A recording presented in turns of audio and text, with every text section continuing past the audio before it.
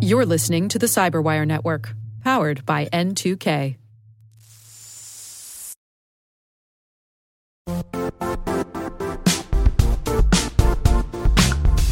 The IT world used to be simpler. You only had to secure and manage environments that you controlled. Then came new technologies and new ways to work. Now, employees, apps, and networks are everywhere. This means poor visibility, security gaps, and added risk. That's why Cloudflare created the first-ever connectivity cloud. Visit cloudflare.com to protect your business everywhere you do business.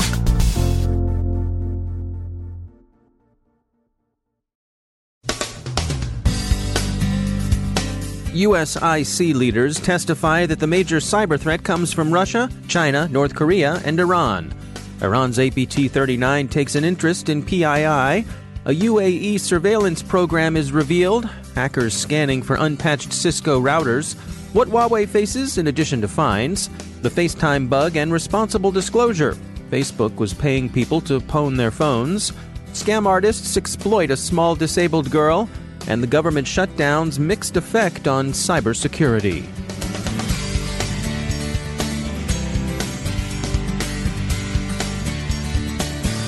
From the Cyberwire studios at Data Tribe, I'm Dave Bittner with your Cyberwire summary for Wednesday, January 30th, 2019. U.S. intelligence community leaders yesterday testified before the Senate about the threat landscape. Cyber threats figured prominently, the Washington Post says. Russia, China, Iran, and North Korea were specifically singled out as aggressive and dangerous, and as having significantly increased their cyber capabilities. Criminal or terrorist activity in cyberspace is a less serious problem, although the testimony did note growing systematic and opportunistic collaboration between nation-states and criminal groups. A new report by FireEye on Iran's APT-39 discerns a disturbing new interest of the Islamic Republic's hacking unit. It's going after personally identifiable information. This is said to be unusual for Iranian state-directed actors, who've hitherto concentrated on other objectives, like trade secrets, state secrets, and access to infrastructure. Reuters reports on a UAE program to intercept iPhone traffic and to engage in other forms of aggressive surveillance. The UAE security program, made possible by American civilians working under contract, became more ambitious and intrusive in 2016 after Emirati-owned Dark Matter assumed responsibility for security work previously performed by U.S. company Cyberpoint. Some of the information collected indicated that Emirati intelligence services were targeting journalists, American citizens, and others who would have generally fallen outside the bounds of legitimate surveillance. The more recent activity described in the report seems to go beyond what's normally characterized as lawful intercept technology, and its scope appears to have been more extensive than had hitherto been thought. Last week, Cisco issued patches for its small business RV320 and RV325 dual gigabit WAN VPN routers. Attackers are currently scanning actively for unpatched routers, SC Magazine reports. Exploit code has been published and users should patch. Huawei's indictment in the U.S. could prove crippling, Wired says, if it results in loss of access to U.S. technology. That's the same stricture that brought ZTE to the brink last year. It remains to be seen whether the U.S. will proffer the same sort of lifeline. A FaceTime bug is now the subject of a lawsuit. Ars Technica reports that a Texas attorney is suing Apple because the bug allowed a deposition to be recorded. The plaintiff says he updated his phone to allow group FaceTime calls, but not unsolicited eavesdropping, and of course that he suffered damages, which indeed he might have done. The listen-in before they pick up vulnerability was, as CNN and others note, discovered by a 14-year-old gamer and subsequently disclosed to Apple by his mom. Mom had trouble getting Apple to pay attention and busily woofed the news at them through every channel, apparently, she could think of, including faxes on law firm letterhead. The process by which the vulnerability was discovered and disclosed is interesting, especially insofar as it suggests that responsible disclosure might not be as simple as emailing a company and telling them what you've noticed. In this case, the bug was real, the disclosure both intelligent and responsible, but it need not always be so. Suppose you were contacted by the mother of a teenage gamer with the news that your product was an inadvertent piece of spyware. How seriously would you take the disclosure? And how often do companies get cranky disclosures? Crowdsourcing bug hunts has certainly proved itself in practice, but suppose every PewDiePie enthusiast, those spiritual descendants of the Howard Stern fan who called in to live coverage of O.J. Simpson's white Bronco slow-mo chase so he could riff on one of Mr. Stern's taglines, suppose, we ask, as a thought experiment, that Mr. Pie's followers called in bug sightings with the persistence they devote to Tide Pod challenges. We don't know the answer here. Perhaps bug bounty specialists will weigh in with thoughts on quality control.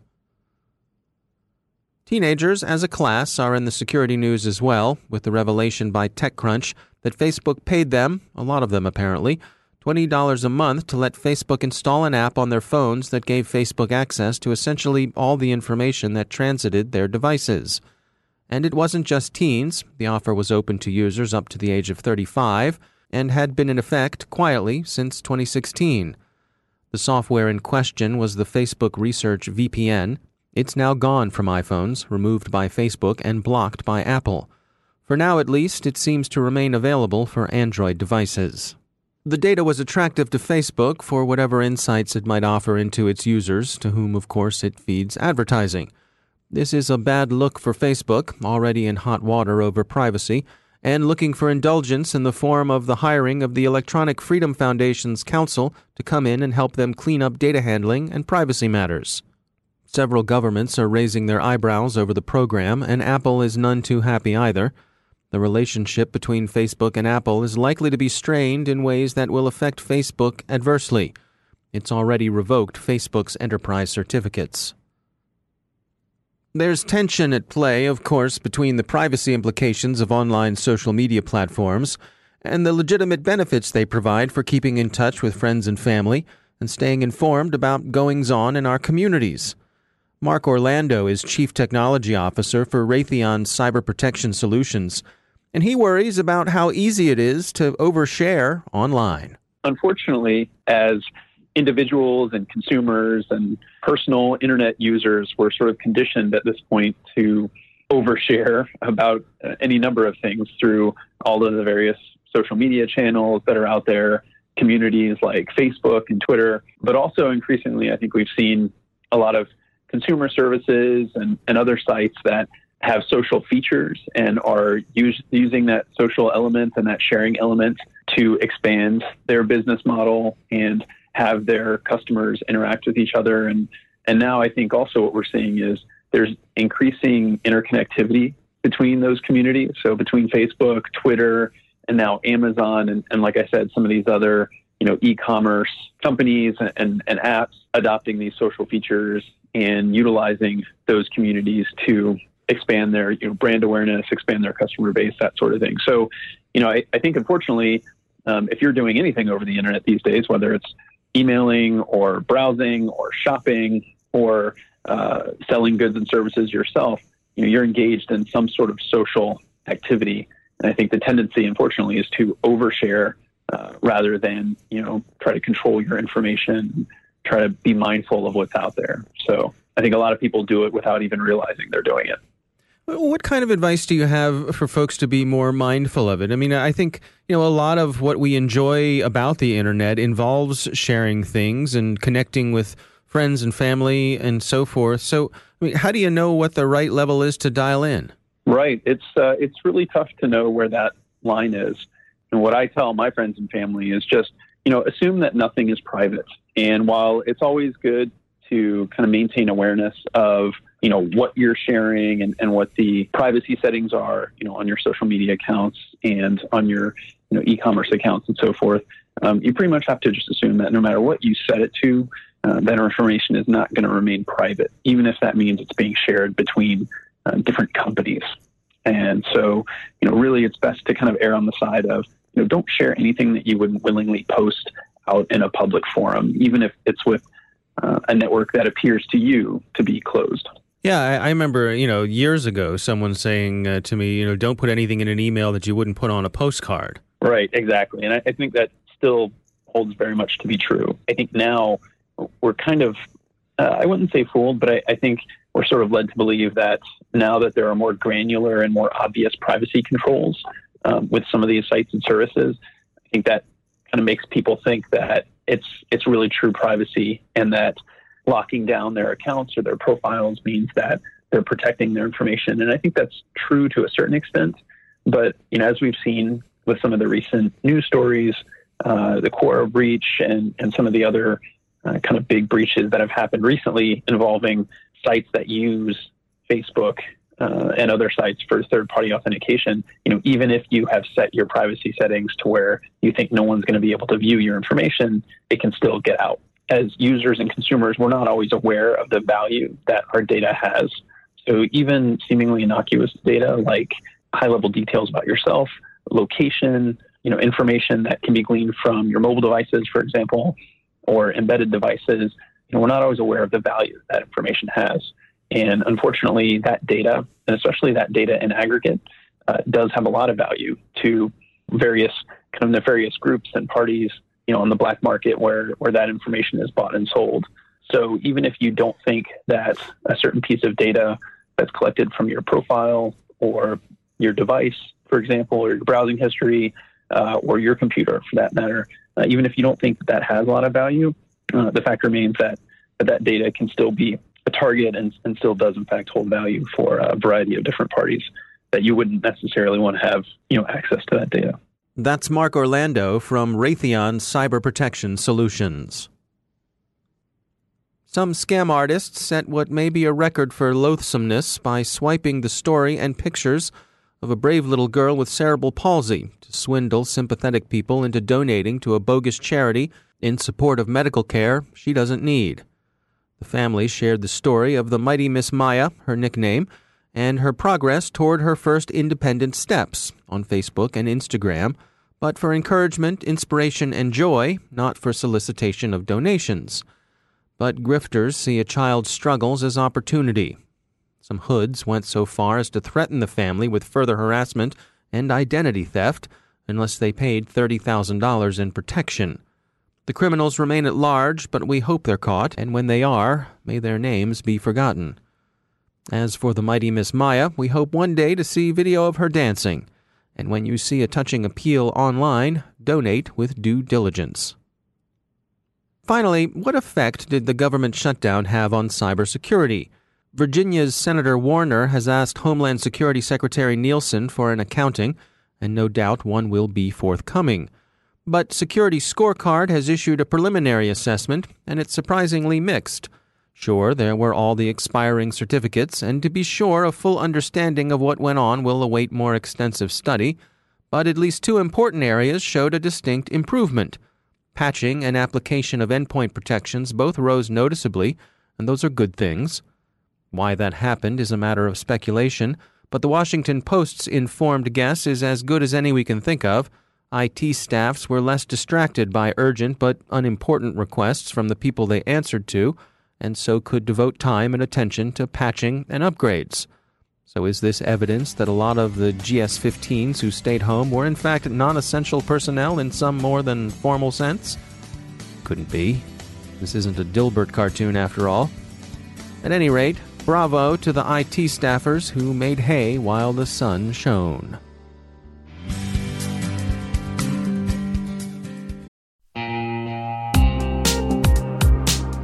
Managing the requirements for modern security programs is increasingly challenging and time-consuming.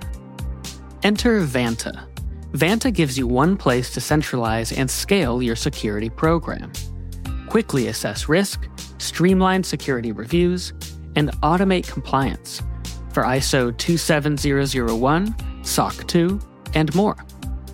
You can leverage Vanta's market-leading trust management platform to unify risk management and secure the trust of your customers.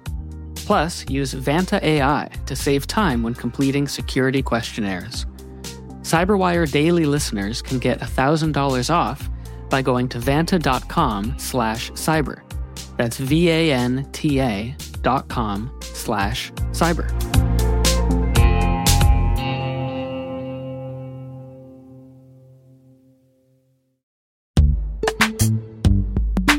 In the dynamic world of enterprise security, identity architects and IT leaders face a major challenge. Growth by repeated acquisitions multiplies the complexity of everything.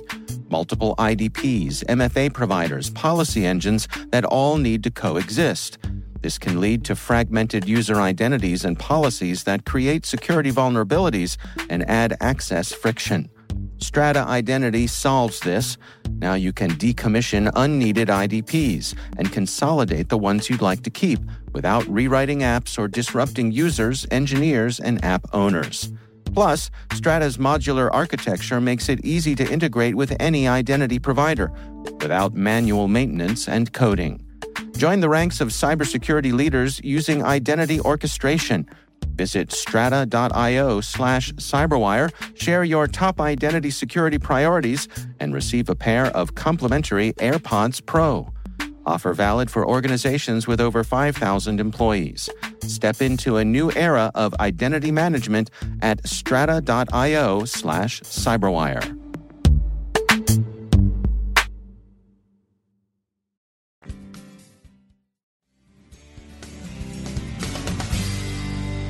And I'm pleased to be joined once again by Craig Williams. He's the director of Talos Outreach at Cisco.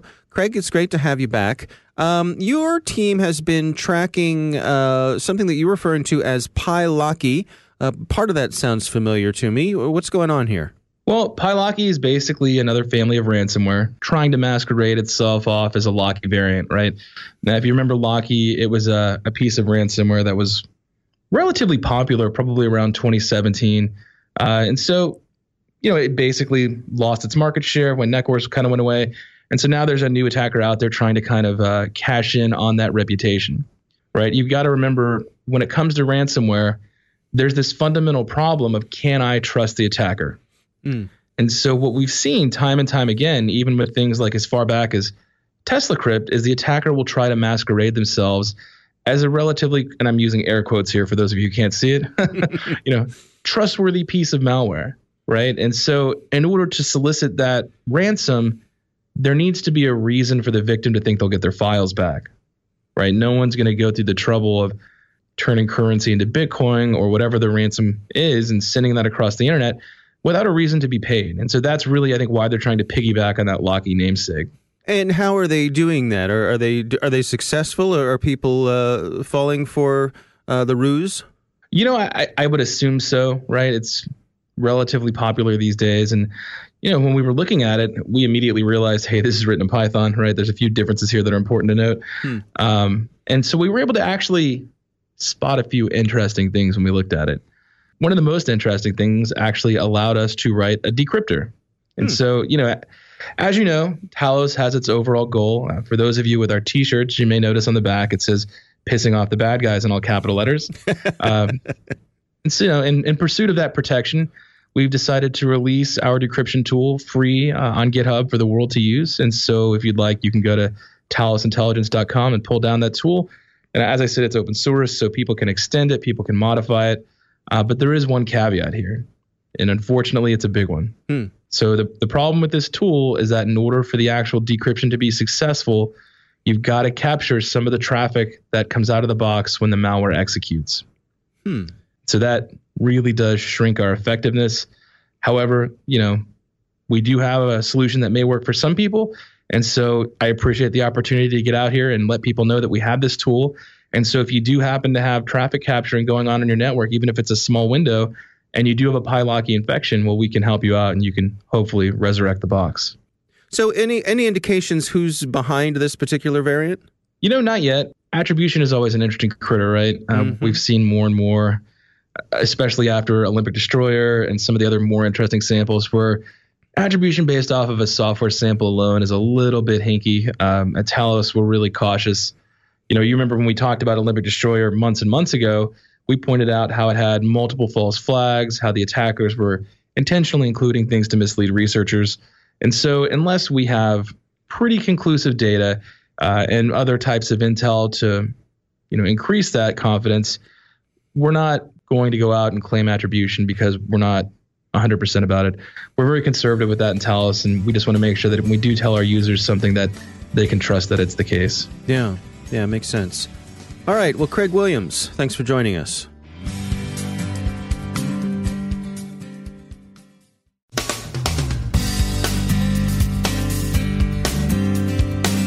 And that's the Cyberwire.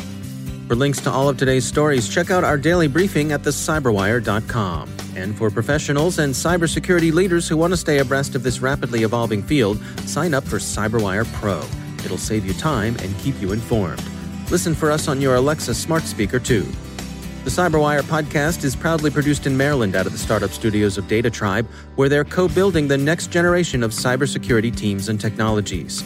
Our amazing Cyberwire team is Elliot Peltzman, Puru Prakash, Stefan Vaziri, Kelsey Bond, Tim Nodar, Joe Kerrigan, Carol Terrio, Ben Yellen, Nick Valecki, Gina Johnson, Bennett Moe, Chris Russell, John Petrick, Jennifer Iben, Rick Howard, Peter Kilpie, and I'm Dave Bittner.